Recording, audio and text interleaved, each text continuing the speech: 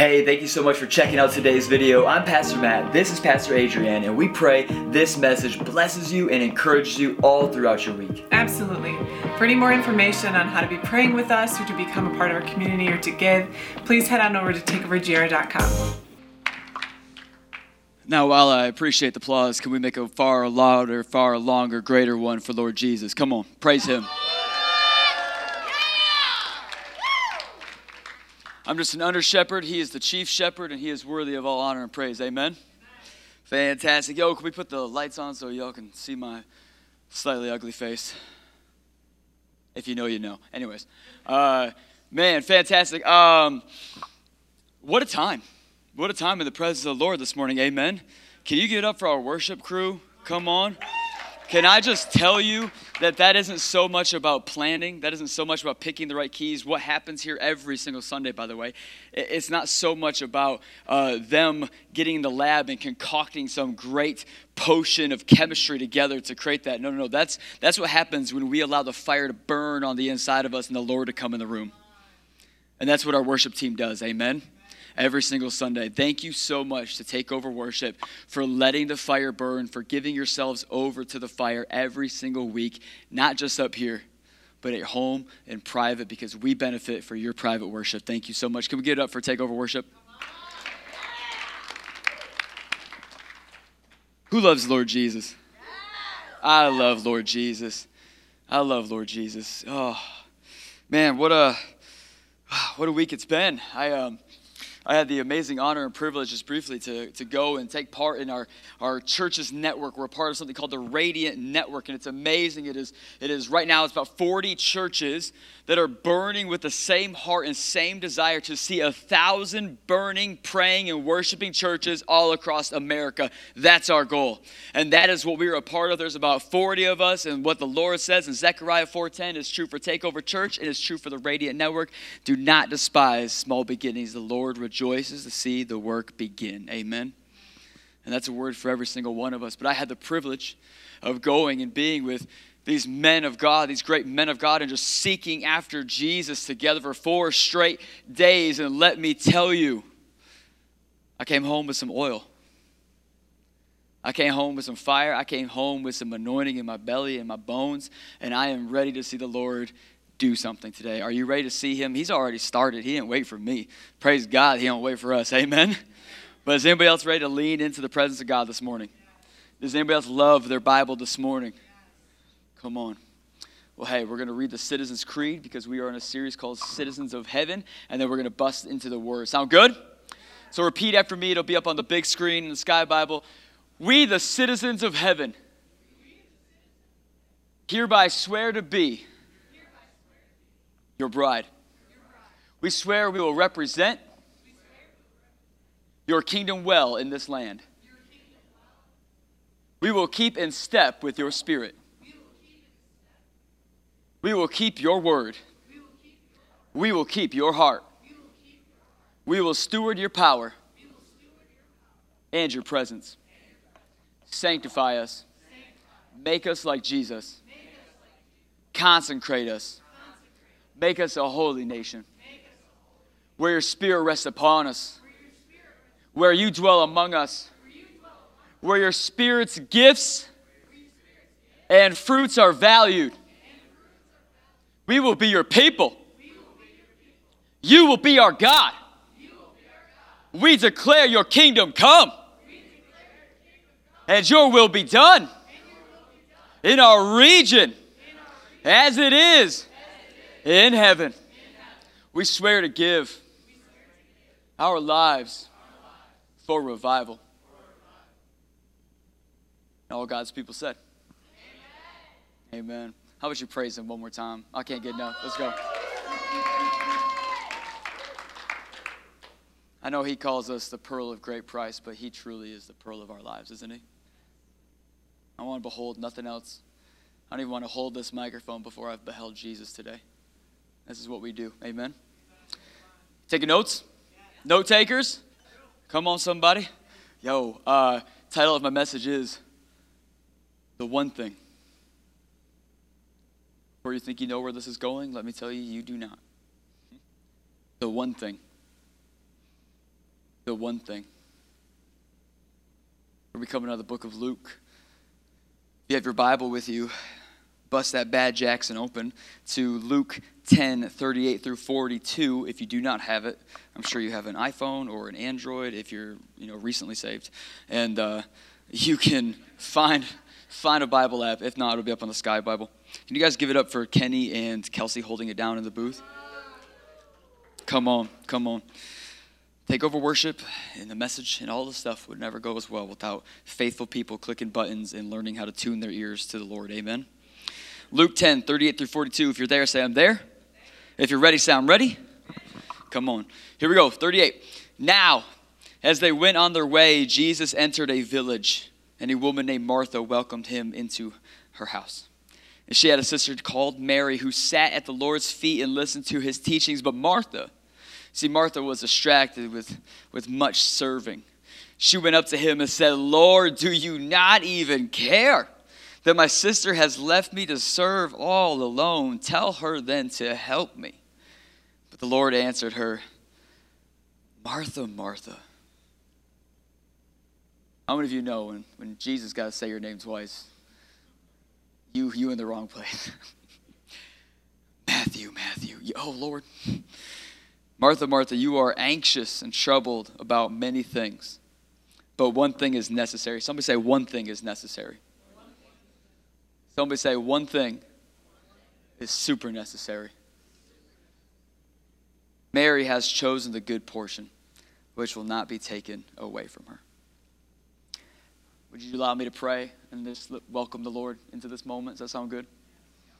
Amazing. Father God, Father, would you, God, we just love you. We just love you, Father God. We're so grateful for you. Father God, would you draw us in closer this morning, even closer than worship brought us. Draw us in closer, God. We want to be so close to your presence, so close to the fire that your word describes you as, God, that we would then be moldable. That we would be warmed to such a degree that you can take us in your hands and you can shape us today. You can shape us today how we've not been.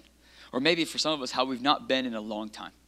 God, would you just draw us in so close that every portion of our being, every single part of us, from our minds to our spirits, to our souls, to our bodies, God, every single portion of us, every single part, every chamber of our heart, every lobe in our mind, every neuron firing, God, every vessel, every fiber, every part of us would just melt and bend to your whim this morning.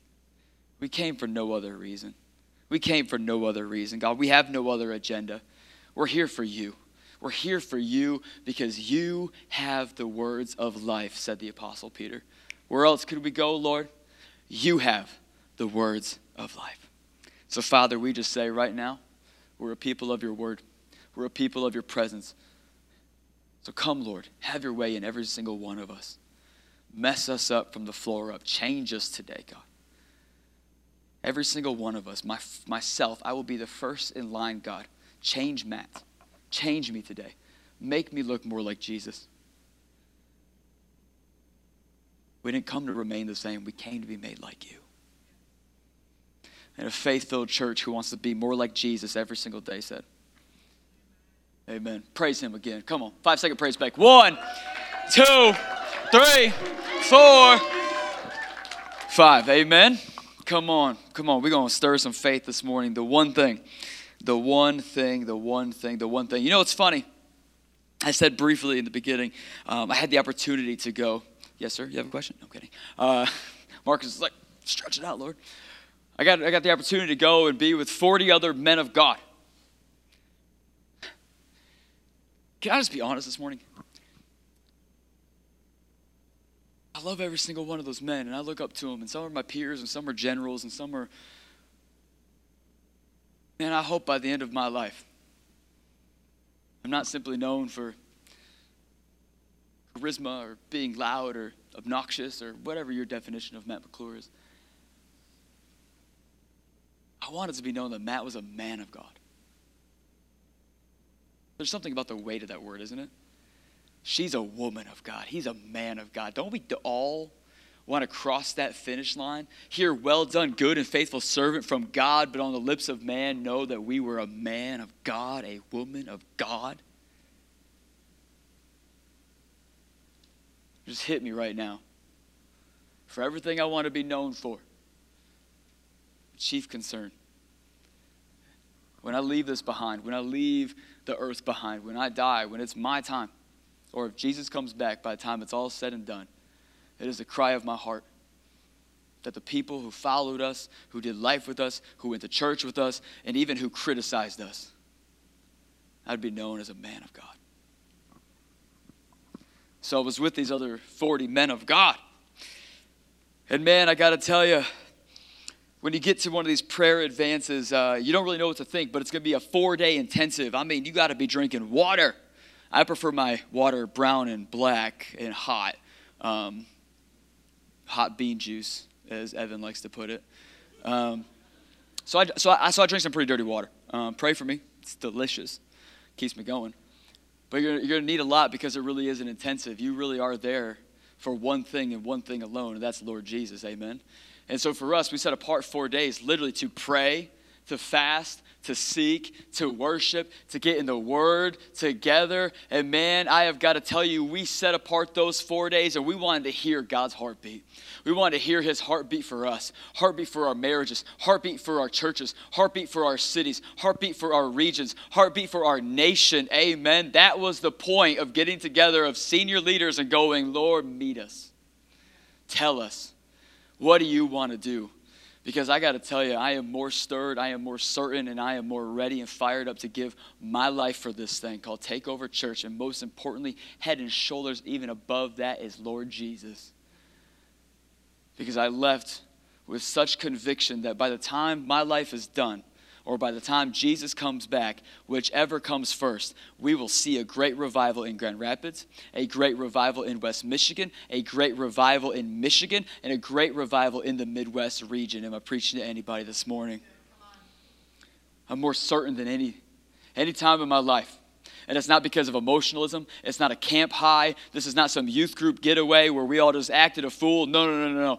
What was a little bougie, we had carpet at this place. So my knees were a little taken care of. But I like the concrete better, be honest. Some of us, we needed a Neosporin for our forehead after that. I kid you not. We was face down. Face down. But I'm telling you, what the Lord Jesus drew near to me and drew near to those men left us forever changed. It's going to leave our marriages forever changed. It's going to leave this church forever changed. And by the time Jesus comes back, or it's my time to stand before him, this region will be changed and given over to Jesus. Amen. That's what I'll give my life for. That's what I'll give my life for. But one of the things that's interesting, about getting together with these 40 men of God is that ideally, you know what idealism is, right? It's like the best possible outcome, like how you like things to turn out.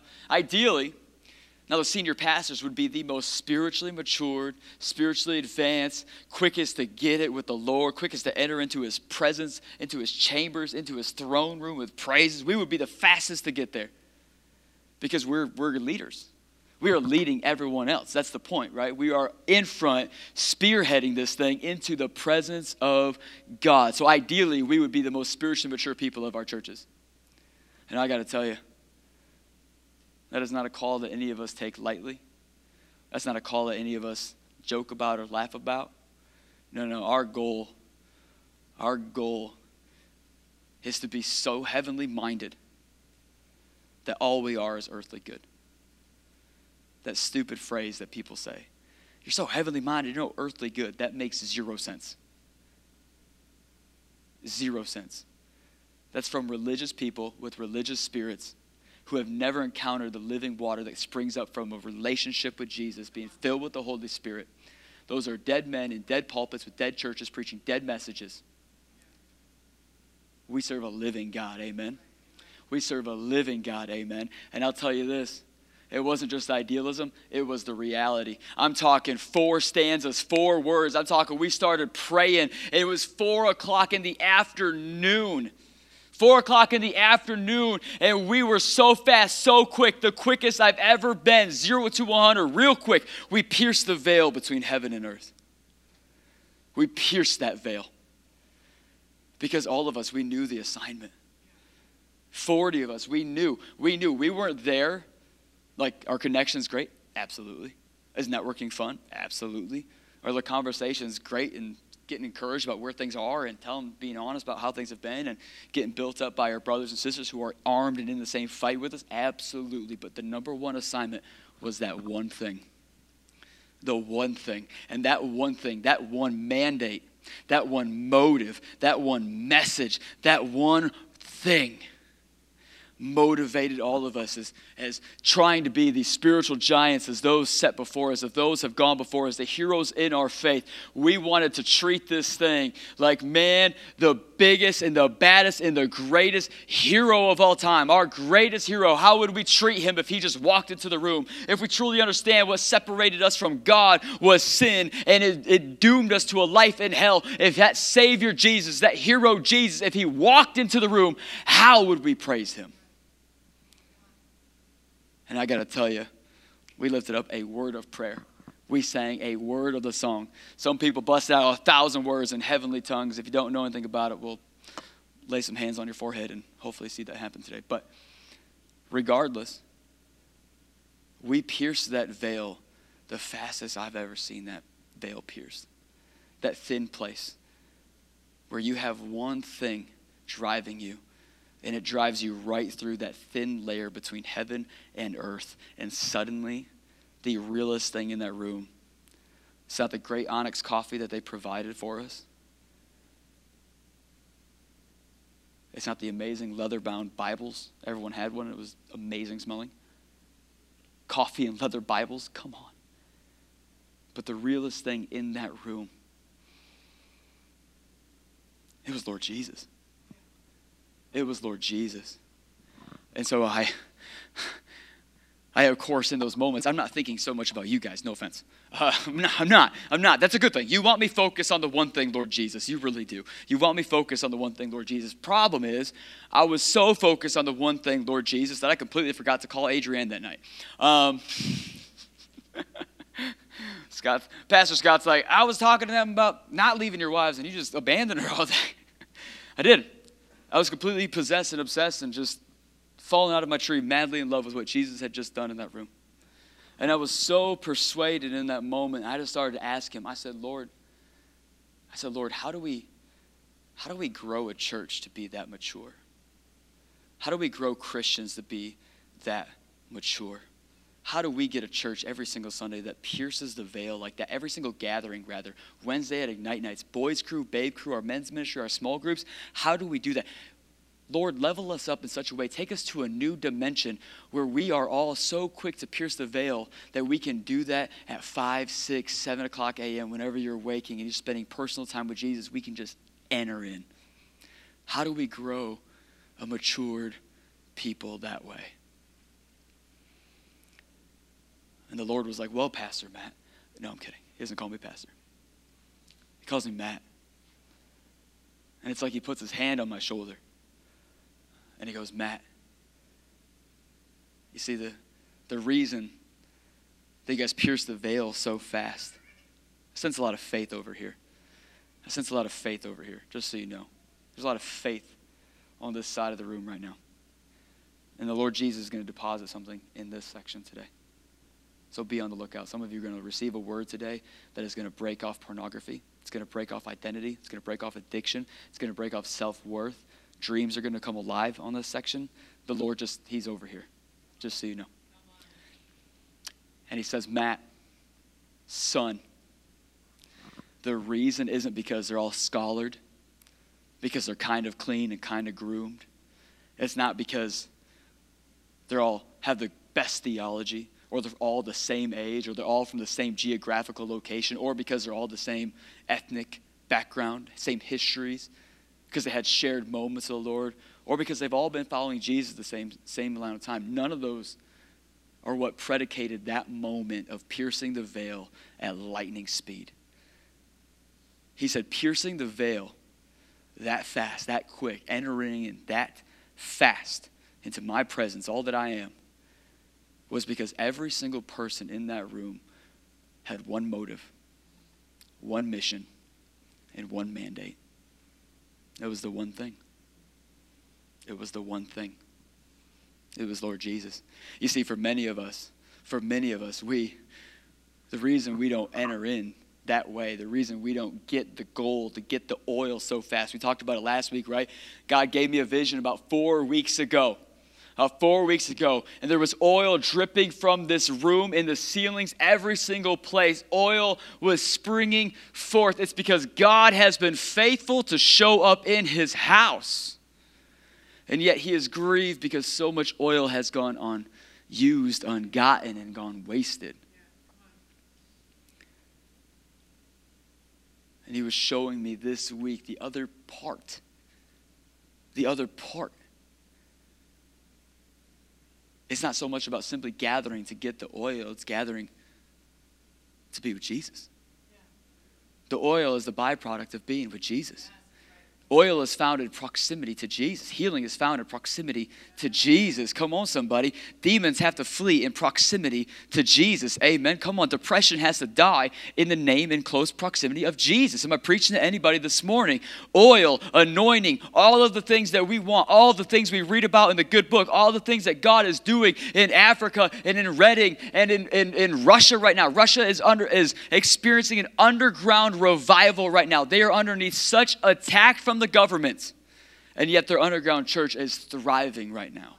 And the reason God is breaking out, the reason God is alive and active, the reason God is moving isn't because of our politics, isn't because we're all getting what we want when we come to church, isn't because we are uniting around some niche idea or whatever. It's because they are uniting around the one thing.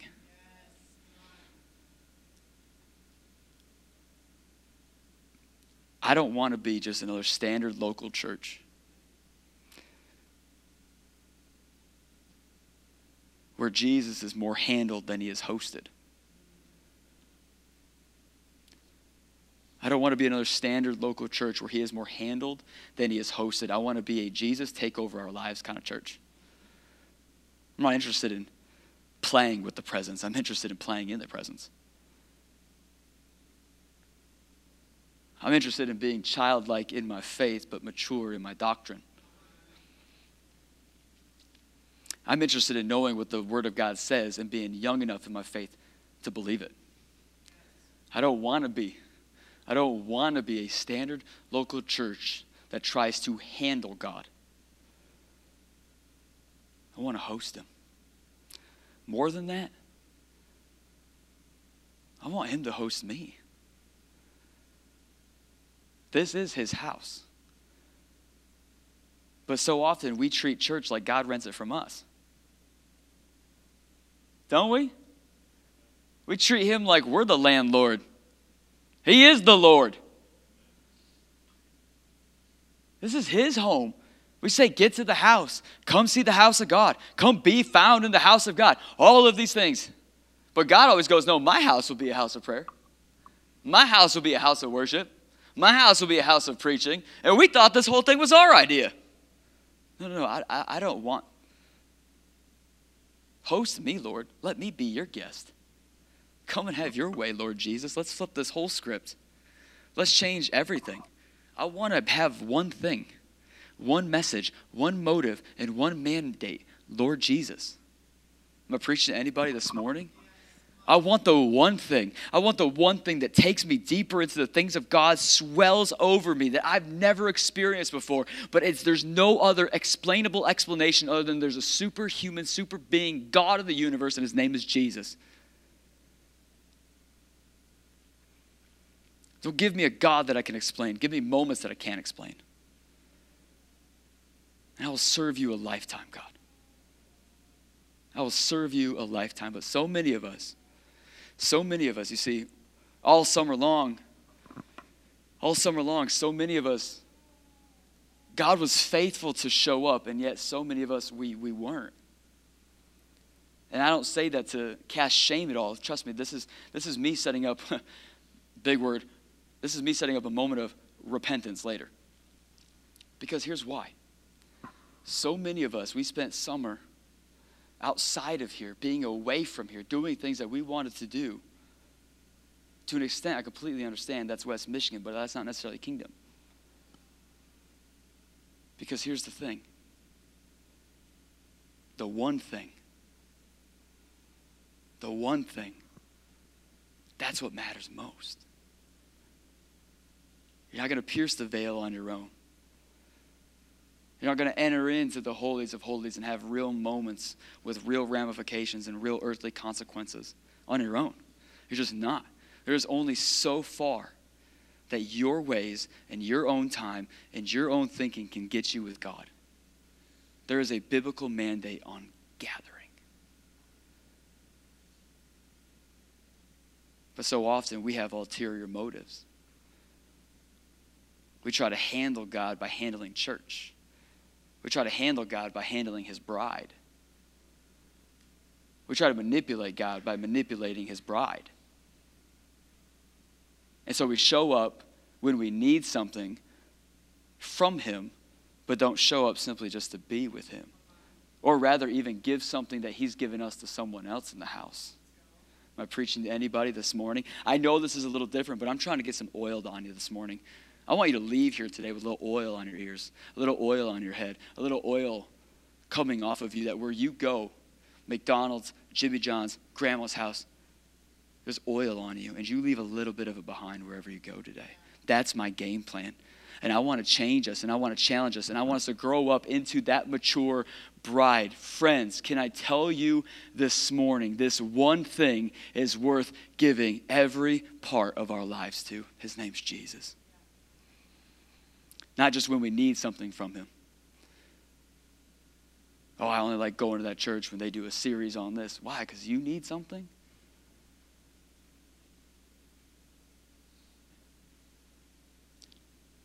We don't get to worship. We don't get to worship on how we see fit or what we would like or how we do things, because guess what? It's not our name we're singing.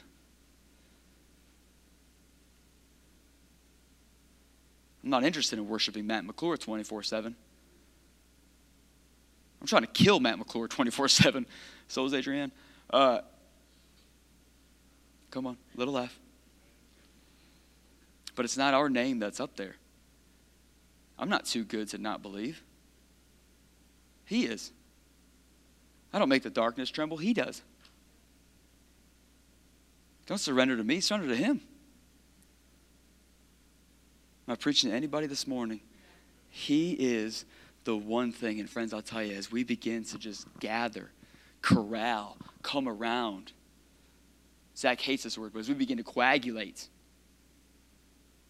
around that one thing, Jesus, we make him the centerpiece of all that we do, all that we are, all that we will ever be. How many of you know he wants to do great things in and through your lives? Did you know that it's a lot easier to introduce people to Jesus when Jesus is here? It's a lot easier to introduce people to Jesus when Jesus is in the room. Amen. How many of you know it's a lot easier to mature into the bride you are called to be when you're spending time with the bridegroom? Because if you're married in this place, you know nothing matures you quicker than getting married. At least it should. But guess what? That comes by being with your spouse, doing life with your spouse. Friends, this whole thing that we do, it's about Jesus. Do we have great messages? Absolutely. Are we passionate in everything we do? Absolutely. Do we set apart to have amazing bangers of worship sets? Absolutely. Do we want to have a Sunday that we just leave going, what just happened? Absolutely.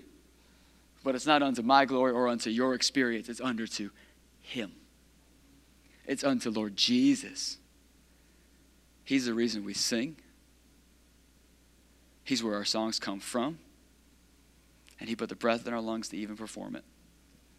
He's the one thing. Praise him. Praise him.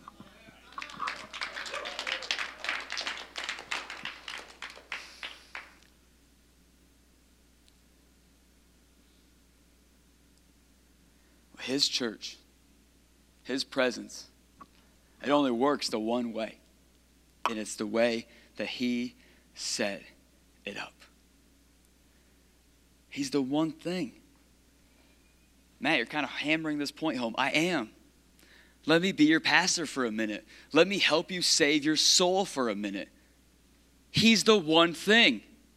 We get so distracted by all these other things that are going on, things he never asked us to do, he never asked us to go, told us not to be a part of, told us not to look at, to not participate in, and yet we are found so often engaging in those things over the one thing, Lord Jesus. I cannot tell you how many young men we have walked through pornography addiction. You go up to them and you go, hey, how's it going with that porn? And they're like, yeah, I mean, like it's a battle, it's going. Yeah, well, you in your word? And they go, yeah, a little bit, like I get the, I'm trying, I get the little daily verse sent right to my phone. Oh, you mean the phone that you swipe up on so you can look at those people who bear God's image doing dead things and leading them further into acts of death? That phone? I'm not interested in playing with sin. And I'm not interested in playing with God. How many of you know it is a lot harder to look at pornography when you are just reading and reading and reading and reading and reading your Bible until temptation flees? Well, Matt, I'm just not a big reader. Alternative being what? You're big into, yeah. Am I preaching to anybody this morning? Goodness. It's like, man, you talk to somebody and it's like, guess what? Guess where temptation to cheat on your spouse is never going to be found? In your prayer closet with the lights off. You are never going to commit adultery in your prayer closet. Am I preaching to anybody this morning? Want to know why?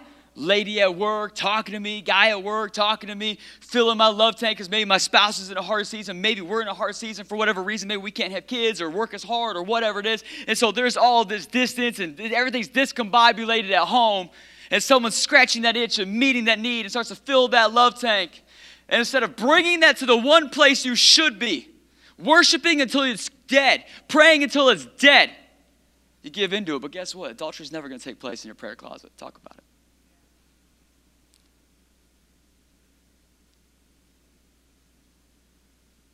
Well, Matt, I'm just not a big worshiper like you. Well, it's my goal that you would not be an adulterer like me. It's my goal that we would grow into maturity into the things of Christ, and we would just plow in prayer. We would plow in the word. We would plow in worship until temptation ceases, till the devil flees. So many people you talk to who are struggling with depression, and yes, is there some level of physical stuff that happens to be there? Absolutely. But when was the last time you just said, I'm not moving from my Bible until my mind is right with Christ? Because guess what? That Christ, my Bible tells me that he triumphed over death. Every form of death. Sexual sin, depression, sickness, bodily issues, broken bones, every form and fashion that death can try and take, every lie from the pit of hell, every issue and affliction the enemy can bring into your life, or for some of us, our own stupidity can birth in our lives. Jesus is triumphant over.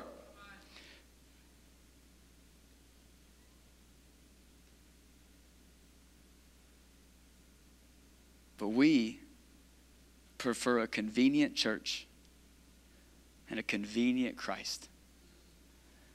And we will strategize until we sterilize the Holy Spirit. And that's what so many of us done. So many of us. There's two camps in Takeover Church, and I love both of them. But one has more oil than the other. And the ones that have the oil, whose lives look different, who are burning with passion, who are weeping on the ground, who are here getting it, are the ones who are here all throughout the summer. And they didn't take summer off because Christ never takes summer off. He still showed up every single week. He was faithful. We sing it, you are faithful, you are faithful. And then there's the people part of our church, and I love you just as much. But you took summer off. You took parts of summer off. You came bi-weekly, once a month. And you're wondering, why does my life look different than theirs? And I would just be candid and ask you today, what does your relationship with Jesus look like in the fall compared to where it started in the summer? When spring ended, summer happened. Are you closer to Jesus in the fall or further from Jesus in the fall? Shoot, are you closer to Jesus in the fall or closer to a fall in the fall? Ask yourself. Ask yourself. Let's just pray right now. Father God, would you just reveal to us right now, God? Would you reveal to us? Maybe you're still taking fall off right now and you're watching online. Great, good for you. Father, would you just reveal to us right now? Would you reveal to us where we need to repent? Where we need to repent, God. Would you reveal to us right now, Father? Some of us, we haven't even misplaced the oil. We just missed the oil. God, would you right now show us where we need to surrender in our lives, in our discipleship? God, we're supposed to be new creations in Christ, and yet we are so often found living like our old man on Saturday nights. Father, would you just show us, graciously show us where we need to repent so we can be stronger, so we can be closer to you, Jesus. Because you're the one thing. You're the one thing. Amen. The one thing. So I love this portion of Scripture. I really do. I love this portion of Scripture because it starts off and it says that Jesus, he goes into this village, goes into this town. And this town's called Bethany. And if we're going to talk about this portion of Scripture, we're going to talk about the one thing, and we're going to go after all that Christ is and what he has for us, we need to first talk about Bethany.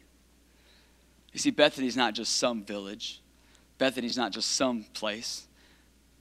No, see, Bethany is a place with two names. See, the word Bethany actually has two meanings. Can I give those to you? See, the first meaning today is house of fig. House of fig. Not their house, not the house we're going to enter into in a minute. No, the town, the village is called House of Fig. You know what's interesting? What's really interesting about figs is that, man, we read about creation. We read about Genesis. And in every poor art depiction of Adam and Eve in the garden, some bozo decided to paint an apple. But scholars maintain that it wasn't an apple because geographically, where it is believed based off biblical data, biblical understanding, biblical reading, Greek, Hebrew, Aramaic, all of them, based off it, scholars maintain that it wouldn't be an apple because apple wasn't actually native to where the garden would have been, that more than likely the fruit of which Eve should not have eaten of, that God said, eat of all the trees, do everything, go, subdue the earth, have dominion, walk in the dynamic power of God, go and create, do great exploits for God, just don't eat from that tree. It wasn't an apple, as nice as that aesthetically looks. More than likely it was a fig. And so it's interesting that Bethany would be known as a house of fig because Bethany's other name, can I tell you the other name? Is that okay? A little history lesson? Bethany's other name is house of affliction. House of affliction. And how many of you know, since sin entered the world by way of Adam and Eve biting the fig, sin has such separated us from God from that moment on forward in such a way that our only plight outside of being rescued by Jesus is a life of affliction. Isn't that interesting? Isn't that interesting that this place, Bethany, means house of fig and house of affliction, and from a fig, from a moment of disobedience came sin, affliction, separation, and ultimately death. And yet, somebody saying yet. And yet, here's Jesus. Here's Lord Jesus, that one thing, Lord Jesus, showing up in the middle of a town marked by figs and marked by affliction, showing up in the middle of a space and a place of affliction, of sin, of separation, and of figs. Here's Jesus showing up in the midst of a place known by its fruit and known by its affliction. Who in here today is grateful that Lord Jesus has showed up in the middle of your fruit, in the middle of your afflictions? Come on, praise him. Praise him. Who is grateful for that Jesus still showing up to your Bethany, still showing up in your life, still showing up. You are known in levels of hell and in gossiping circles by your afflictions and your previous fruit, but Jesus, by God, has showed up in the middle of it to rescue you. Amen. Praise him again. Praise him again. What are we doing? What are we doing? He's the one thing. He's the one thing that can take that moment and restore the Bethanies in our lives. This is the one thing. This is Lord Jesus. And he shows up right in the middle of sin, death, separation, and affliction. You want to know how I know the word of God is true outside of my experience with Jesus? It's because no one who's ever existed on this planet could write that. That took a heavenly author. That took someone in the cosmos. That took someone making a through line from beginning of let there be light to Jesus returning with a sword. That took God. Because that kind of wordplay, not even Jay-Z or Beyonce can do that.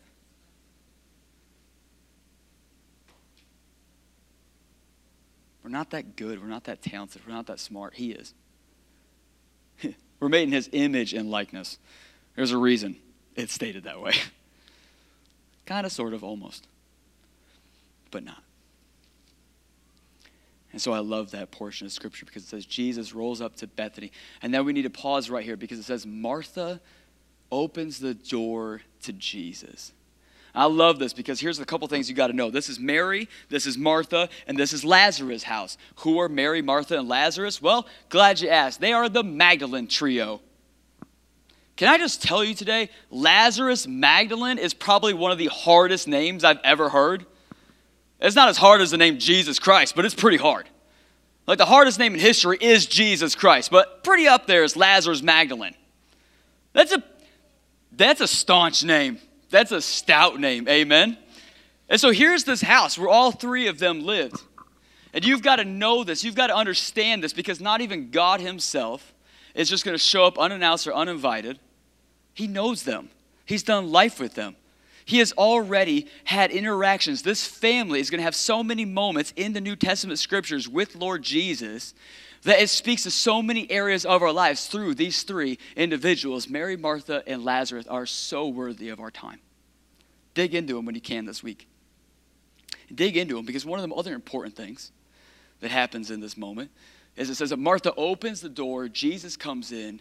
So Jesus is there. The disciples are there. More people from Bethany are coming into this house. We know that the house is full. And it is a party. It is going on. And Lord Jesus is found on the couch teaching. He's on the couch in their midst, in their home, teaching. And who is found at his feet listening? Mary. Mary is found at his feet listening. See, the thing you got to know about Mary is before this moment, Jesus had actually already had a run-in with Mary. You see, Mary's someone who, much like her village would speak to, she's someone who lived with deep afflictions in her life. You see, Mary before this moment, before she was found sitting at the feet of Jesus in worship and listening to his teachings, Mary was found at the feet of other gentlemen for money because she was a prostitute. How many of you know the level of affliction, of wounds, of harm, of hurt you would have in your bones to be someone whose thought was, you know what, in order to make it, in order to have some money, in order to have some sort of status in this city and in this community, I have to sell myself sexually. How many of you know that is an afflicted individual? That is an afflicted individual. That is a broken individual. That's such a separated individual. And here's the deal. Not only Not only was she so separated from what God wanted for her life, she was so separated in such a way, so given over to her afflictions, that she lived with a home in her heart that had no doors on its hinges, and evil would come and reside in her. Not only was she a prostitute, she was possessed by not one demon, not two demons, not three demons, not four demons, not five demons, not six demons. She got a demon for every day of the week. She was possessed by 7 demons. 7 demons. And see, this is what happens when we live lives separated from God. This is what happens when we live lives separated from what he says is designed for our lives. See, friends, you and I, we were never designed for affliction. That's not how God made us. We were made to be given over to life and life to the full in the garden, full of his Holy Spirit, full of his presence, walking hand in hand with him. That's what we were designed for. We were also never designed to be a vessel for demons. We were never designed to be a vessel for the demonic, for the dark, for death. We were never designed to live that way. We were designed to be filled with the Holy Spirit and live lives and lives to the full. But what affliction does, what sin does, what separation does, what death does, is it causes us to give away the most valuable parts of us to others, to things that are lesser than even us. And in the process, we begin to live in homes without doors, and we just give way to the demonic. That's why sexual sin is such a big deal. You're not just opening up yourself to someone who's not your spouse, who you're going to become one with. No, you're opening yourself up to person after person, man after man, woman after woman, and desensitizing yourself to the demonic that is taking place in that bedroom. You don't even got to get paid for it. Being paid for it is just another level of sin added on to a bunch of shame, onto a bunch of affliction, to a bunch of hurt, and there you are suddenly destitute, zero self-confidence, zero self-worth, ravished by the enemy, and then filled with his offspring, demons. Matt, this is really heavy. Yeah, this is what happens when we don't live lives for Christ. Please, let me help you save your soul. I want to be your pastor.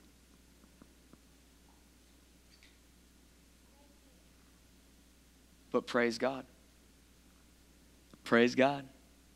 Because here's Jesus in the middle of Bethany, in the middle of this home. And he is teaching.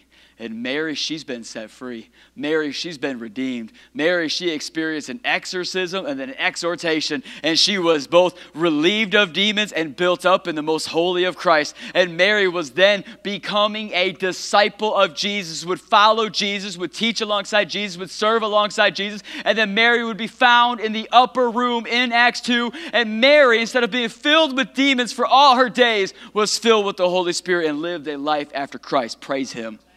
Praise him. That is what happens when God enters Bethany.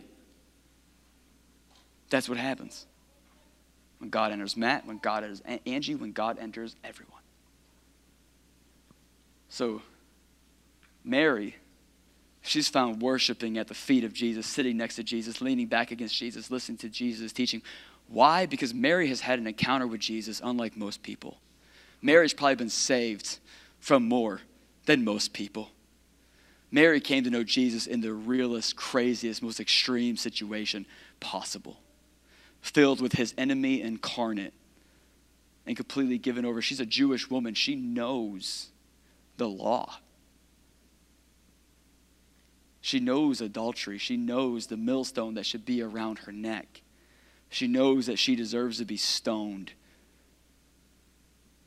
And probably the reason no one did stone her is because those people who would be throwing the stones were paying her for sex. And Jesus rescued her out of manipulation, affliction, and all the rest. Amen. And so she understood what Jesus paid for her, what Jesus brought her, what Jesus offered her, versus what she had achieved and done and fallen into in her own life. And so when Jesus comes to town, she's found at his feet. Because he's the one thing. She tried everything else, but he's the one thing. But in order to completely appreciate Mary, we kind of have to turn and look at Martha. You see, Martha is like a Christian by proxy.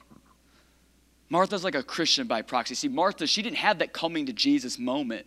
She was probably the good sister who never messed up, who had it all together. In fact, it says that it's her home.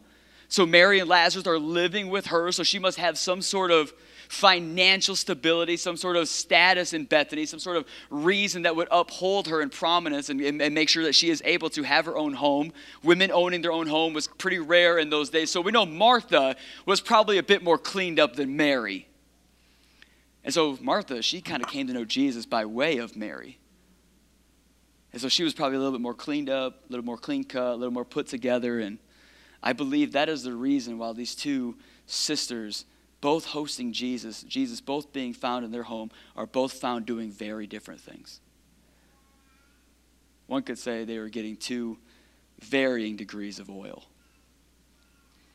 So Mary's like, I love Jesus. Jesus saved me. He rescued me. I know what he's done. He is the one thing, and I am going to be found. If he is around, I am sitting at his feet. It is not my ideas. It is not what I want. It's not my understandings. It's not my history. It's not my comfortability. No, I will be uncomfortably comfortable at his feet. If Jesus is there, I am there. Bless you. In Jesus' name. And then there's Martha. And it says that Martha, while Jesus is teaching, while he's opening up the keys of the universe, while he is talking about his way of living that has unlimited victories attached to it, that's what he's teaching. He is talking about the kingdom of God, a way of living in such a way that has unlimited victories attached to it. And where's Martha? Doing dishes. Where's Martha? Serving sandwiches. Jesus never asked Martha to go and make sandwiches. But isn't it interesting that Jesus is faithful to show up, that Jesus is faithful to come in the middle of our Bethany, in the middle of our affliction. Jesus is faithful to rescue us from the muck and the mire, to restore unto us that which cannot be eaten away by moth or rust, that he takes us from destitute to life and life to the full. Amen. That's what Lord Jesus does. And when you know that, and when you've experienced that, and it's not just by proxy, but he has rescued you and saved you, you are only wanting to be found in one place and one place alone, because the one thing and the one thing alone, his feet. But Mary's been busy doing things that Jesus never asked her to do. Somebody say, talk about it. Because we're going to. Some of us, we went all summer long doing things that Jesus never asked us to do. Could we just let that sink in for a second? At his feet is where dead things come back to life. At his feet are where the dead rise again. At his feet is where we are given over to life and life to the full. At his feet is where the promises of God are fulfilled, where your life is set right, where you begin to live in the perfect and good and faithful will of God, where you experience the mind of Christ and the Spirit of Christ. At his feet is where the kingdom of heaven is available to every citizen of heaven. But many citizens have spent the summer doing things Jesus never asked us to. And I wonder this morning if you could actually take a little personal inventory. What in the summertime did you do, that you get into, that Jesus never asked you to do? Whether it was for him or for yourself. Because once Jesus takes over our lives, once Jesus saves us, come on somebody, how many of you know it's no longer I that live, but Christ that lives through me? No. I now take on Jesus' role, and I only say what my Father's saying. I only do what my Father's doing. I only go where my Father's going. I love who my Father loves. I worship what my Father worships. Like, that's who we become. So suddenly, our ideas of what Jesus wants us to do and our own personal motives and ideas of what we want to do fall by the wayside, because Jesus is very clear about what he wants to do. So all summer long, did you do what Jesus wanted you to do? Shoot, September, did you do what Jesus wanted you to do? Heck, this week, did you do what Jesus wanted you to do? Let's ask ourselves that question. Is he the one thing, or is he one of many things? Is he one thing, or is he one of many things? Did you do what Jesus wants you to do this summer, this September, and this week? Or did you do what you wanted to do? These are questions we need to start asking because the hour is too late. The night is too dark, and there's too much happening in the world, and the citizens are needed. And we're needed to be found in the embassy so we can be being built up to go out into all the world. But our embassy is found at his feet. Our equipping is found at his feet. Our peace is found at his feet. Our restoration is found at his feet. Where he wants us, where he asks us, where he welcomes us and beckons us and calls us into is always his feet. Can I tell you this? Jesus, here's a really good way, bonus point. Here's a really good way to determine whether you did what God wants you to do this summer or not. Did what you do this summer keep you close to Christ or lead you further away from him? Did what you get into this summer, did what you got up to this summer, did it lead you closer to Christ, keep you closer to Christ, use you in greater ways for Christ, or did it actually take you away from Christ? Because here's how you know. Jesus would never ask you to do something that leads you away from him.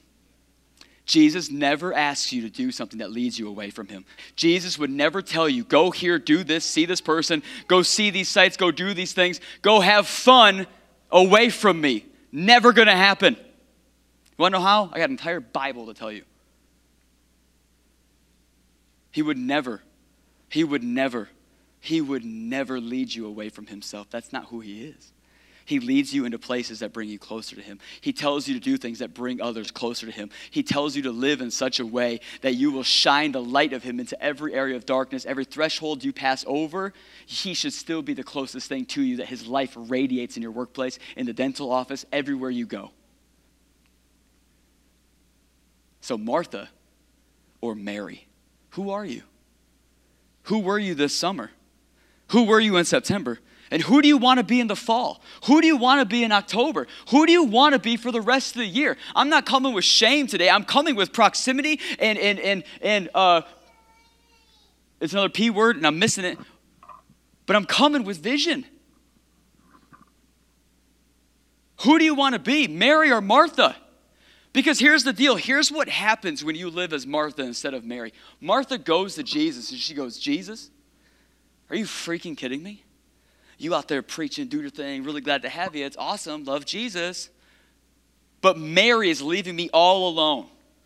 I'm doing all of this on my own. Suddenly, when we begin to live lives that Jesus never asked us to live, do things that Jesus never asked us to do, go places that Jesus never requested of us, doing things, even if it seems good idea, if it seems well-intentioned, if it seems well-meaning, what's wrong with serving? What's wrong with doing dishes? What's wrong with doing these things? Problem is, when we begin to live lives separate from what Jesus actually asks us to do, we begin to inflict our own separation that he rescued us from. And it's in that middle of separation that we can, when we begin to live away from God instead of close to God, we get weird. We get weird.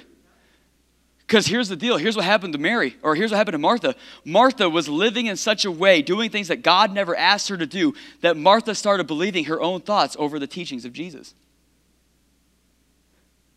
Mary's over here listening to the teachings of Jesus, worshiping at his feet, and Martha's in the kitchen believing her own thoughts.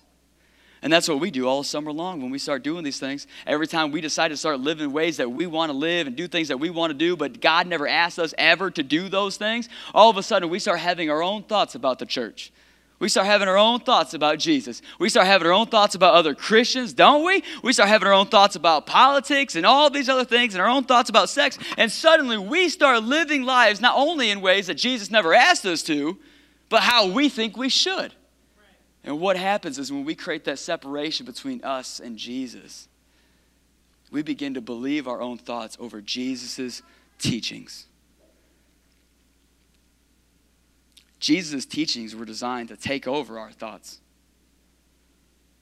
We're not called to believe our own thoughts over Jesus' teaching. God's best isn't found in our own thoughts. It's found in Jesus' teachings. And so Martha, she starts thinking all these things about Mary. She's lazy. She's this. Jesus, don't you want me in here? Don't you want this? And then Jesus, being a gangster for God, goes, Martha, Martha, you are troubled and anxiety-ridden about a great many of things. But let me tell you, Mary has concerned herself with the one thing Let's pause right there. You're concerned about a great many of things. Look at how anxiety comes in. Look how anger comes in. Look how separation comes in. Look how our vision changes when we go from proximity to Jesus to being away from him. Suddenly, we don't see Jesus the way we should be. Suddenly, we don't hear his teachings the way we should be. Suddenly, being found at his feet, the greatest honor of our lives. God of the universe is in the room, and we want to be doing the dishes? How long, how far, how great is that chasm that you've been living so far away from what Jesus has said for you to do that you're getting bent out of shape, that other people aren't doing what you're doing when they are doing the one thing that Jesus says is the good portion that will not be taken away from her. Can we talk about this real quick? Worship team, give me 2 seconds so you can make your way up here. Listen. He says, but Mary, she chose the one thing in the good portion that will never be taken away from her. This is necessary, Jesus says. Remember? Super necessary. Super necessary. You know what that tells me? That tells me there's a good portion and there's bad portions. It tells me there's one thing and there's many things. It tells me there is one thing that is necessary and many that are unnecessary. And you know what also it tells me? It tells me the one thing that is necessary can never be taken away from me. But the many that are unnecessary can all be taken away from me.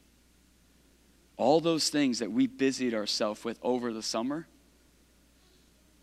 that Jesus never asked you to do, the things that you do that Jesus never asked you to do can all be taken away from you.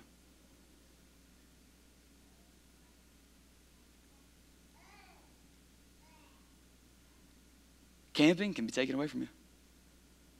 Jobs can be taken away from you. Friends, family can be taken away from you. Just being honest, what Jesus just said. We just read it together. Can be taken away from you.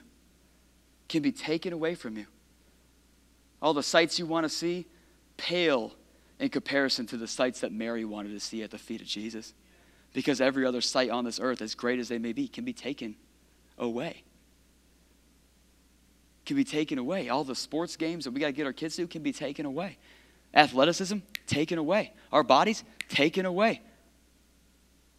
Am I preaching to anybody this morning? Worship team, you can make your way up here. Is this good?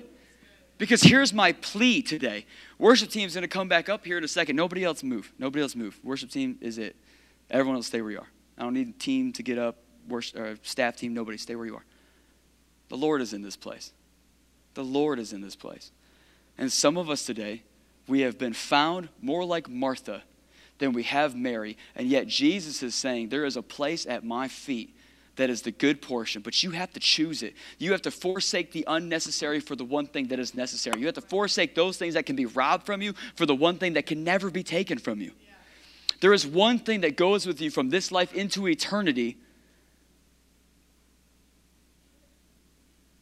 and it's not your Instagram account with all the photos. Vacations are awesome. Monday through Saturday, go, have fun. Going out is awesome. On Saturdays, be home by 10. Why? Because we don't want to be busy doing things that the Lord has never asked us to do, that his will is not behind, and that he is not found resting in. Yeah. You see, this thing that he called Mary to, he calls us to, he's resting in, he's reclined in. He is sitting back on that couch and he is resting in that house of Bethany, resting in that place of affliction, resting and rescuing in that home. And so many of us have been busied with all these other things that he never asked us to do. He said, come and rest as I am resting. Come and be in my presence as I am here. Again, this isn't to shame you. This is to give you perspective. Perspective is the word that starts with a P that I've been looking for 10 minutes. Proximity and perspective. Closeness to Jesus gives you a perspective of Jesus that you won't have when you're not in his proximity. So we're going to go into this song. It's called Make Room. And it's so funny because so often we're found just like Martha. We actually open the doors to Jesus to come into our home, but we don't make room for him. So many of us, we're living lives where we're not even found in his house, let alone when he comes to our house, we're busy doing things that he never asked us to do. But today's the day where we change that. Because here's the deal. Would you guys stand? Worship team, would you just begin to play? we're going to sing this song, and I'm going to invite you up to this altar. We're not going to have a prayer team. We're not going to do any of that. Instead, this is going to be a moment where you get to come and you get to confess your sin to God and say, Lord, this summer, I don't want that to be my fall. I don't want that to be my winter. I want to pursue the one thing. I want to be in proximity to the one thing. I want to be like Mary and not like Martha. I don't want you to ever show up to my house one day and me still be too busy doing things you never asked me to do to come and sit at your feet. Some of us, the reason we can show up every other week and our lives look exactly the same week in and week out is because the word that we heard, the teaching that we heard, went unapplied because an encounter with Jesus went uninitiated. You see, if there's one thing, I know true about Jesus, more than anything, is that Jesus has never taken part in anything. Jesus never takes part in anything. Jesus only ever takes over. Jesus has never been welcomed into a wedding before where he didn't just make water into new wine and completely take over. There's never been one moment of prayer where Jesus just let everybody else do it and he didn't come and take over. Jesus has never come in part. He's only ever came and taken over lives. And yet we try to live our lives with only giving him a part of it. And he's going, no, I want to take over it. You'll never know what your summers could be like in my house because you've never spent a summer in my house. You'll never know how God can use you in your workplace because you've never let God use you in your workplace. You'll never know what Jesus could do in your marriage because you've been too busy trying to be the Lord of your marriage. You'll never know what Jesus could do in your single season because you've been too busy trying to manipulate it, swipe right and swipe left on it.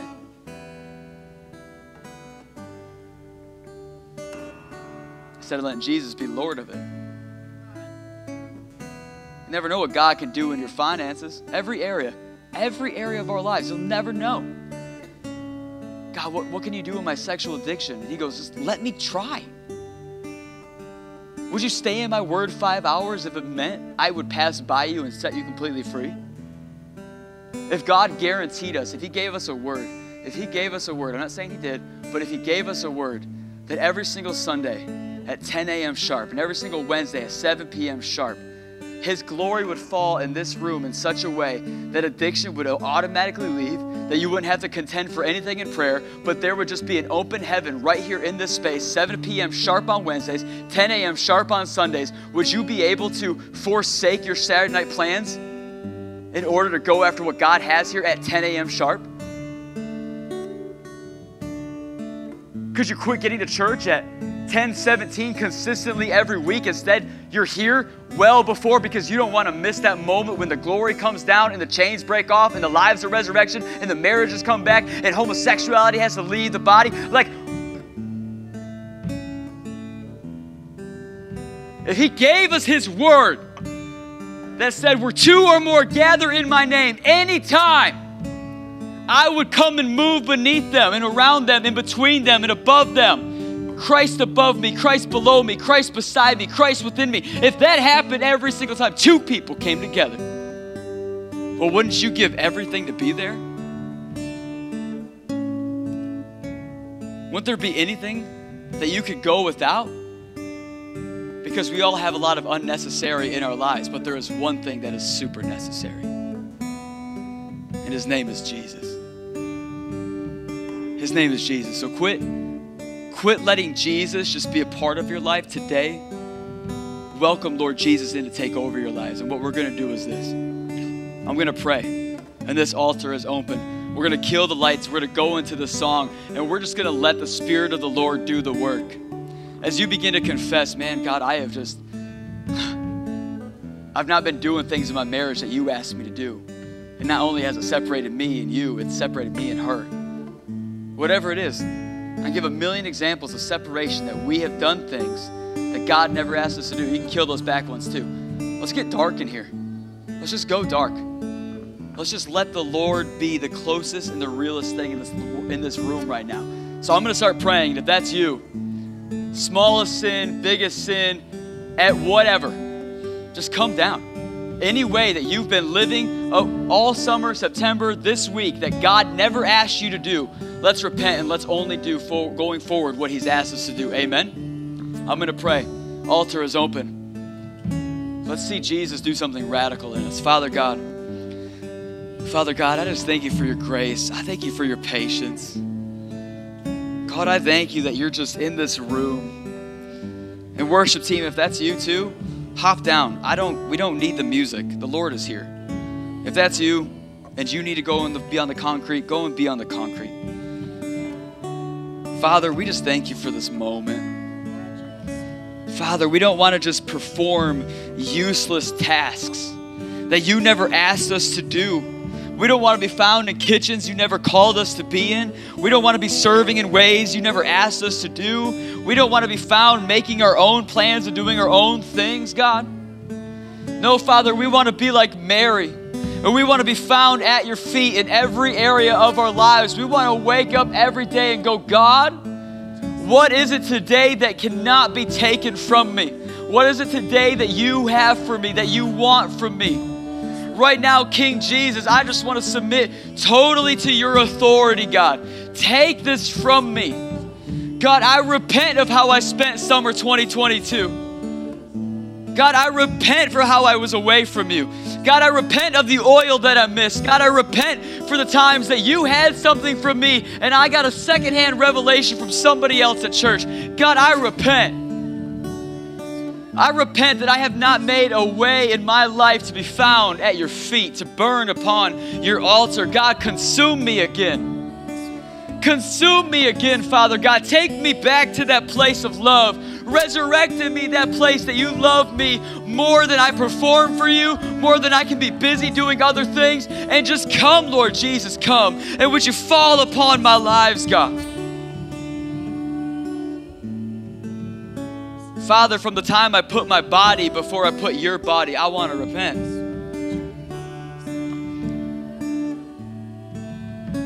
Father, for putting things I enjoy before an encounter with you, God, I repent. Father, from late nights and bad decisions and too much alcohol being consumed and just getting loose in other areas, I repent that they took me away from you. I repent that I decided to take a job based on money instead of another job based upon being available in your presence. God, I repent. God, I repent of leading my home in such a way that my wife and my kids and my husband or whomever isn't found in church. God, I repent. Lord Jesus, for the late night Saturdays of gaming that I had where I was more interested in killing noobs online and building maps and Minecrafting, God, that I didn't put my Christ before me. No greater word for Gen Z will ever be spoken. My Christ over my craft. But Father, right now, for not prioritizing, for not setting alarms, for giving rest to our eyes before I gave you a place to rest upon my life. David said, I will not give rest to my eyes before I give you a place to rest in my life. God, we repent for having it backwards. Jesus, you're the one thing that makes all other things come together, makes all other things make sense, that brings all other things into alignment. God, right now we just repent. We seek you, Lord Jesus, above everything else. You are the life in my lungs. You are the air that I breathe. You are what made my heart beat. You are the oil. You are the anointing. You are the thing that makes this life make sense. You are the thing that when I still go through afflictions, that makes it worthy to stay enduring through, because I know I am going to receive my prize on the other side. Spoiler alert, our prize on the other side of this life and its afflictions is more Jesus, more one thing. So King Jesus, maybe in the most important area, in the places that I can't articulate, in the places I don't really understand, but I didn't put you first in my mind. I didn't prioritize you in my mind. I didn't prioritize being at your feet over my own thoughts. I had some motives in my heart that went unchecked, and as they went unchecked, they grew into this well irrigated with bitterness, and it sprouted up, and I just have this tree of brokenness, this tree of unfaithfulness, this tree of bitterness, God. And I just repent of not being found at your feet, but rather being found in my own thoughts. Father, right now, would you just flood every part of this room and every person in it? From the crown of their head to the soles of their feet right now, Jesus. Would you begin to just have a swell of life and life to the full come in this room, God, where we fully surrender to you, where we take on everything that you have for us. We want to delight in you like you delight in us. We want to delight in you like Mary did. Lord, you rescued us out of Bethany. You come into our Bethany, and we want to worship you like Mary and not like Martha.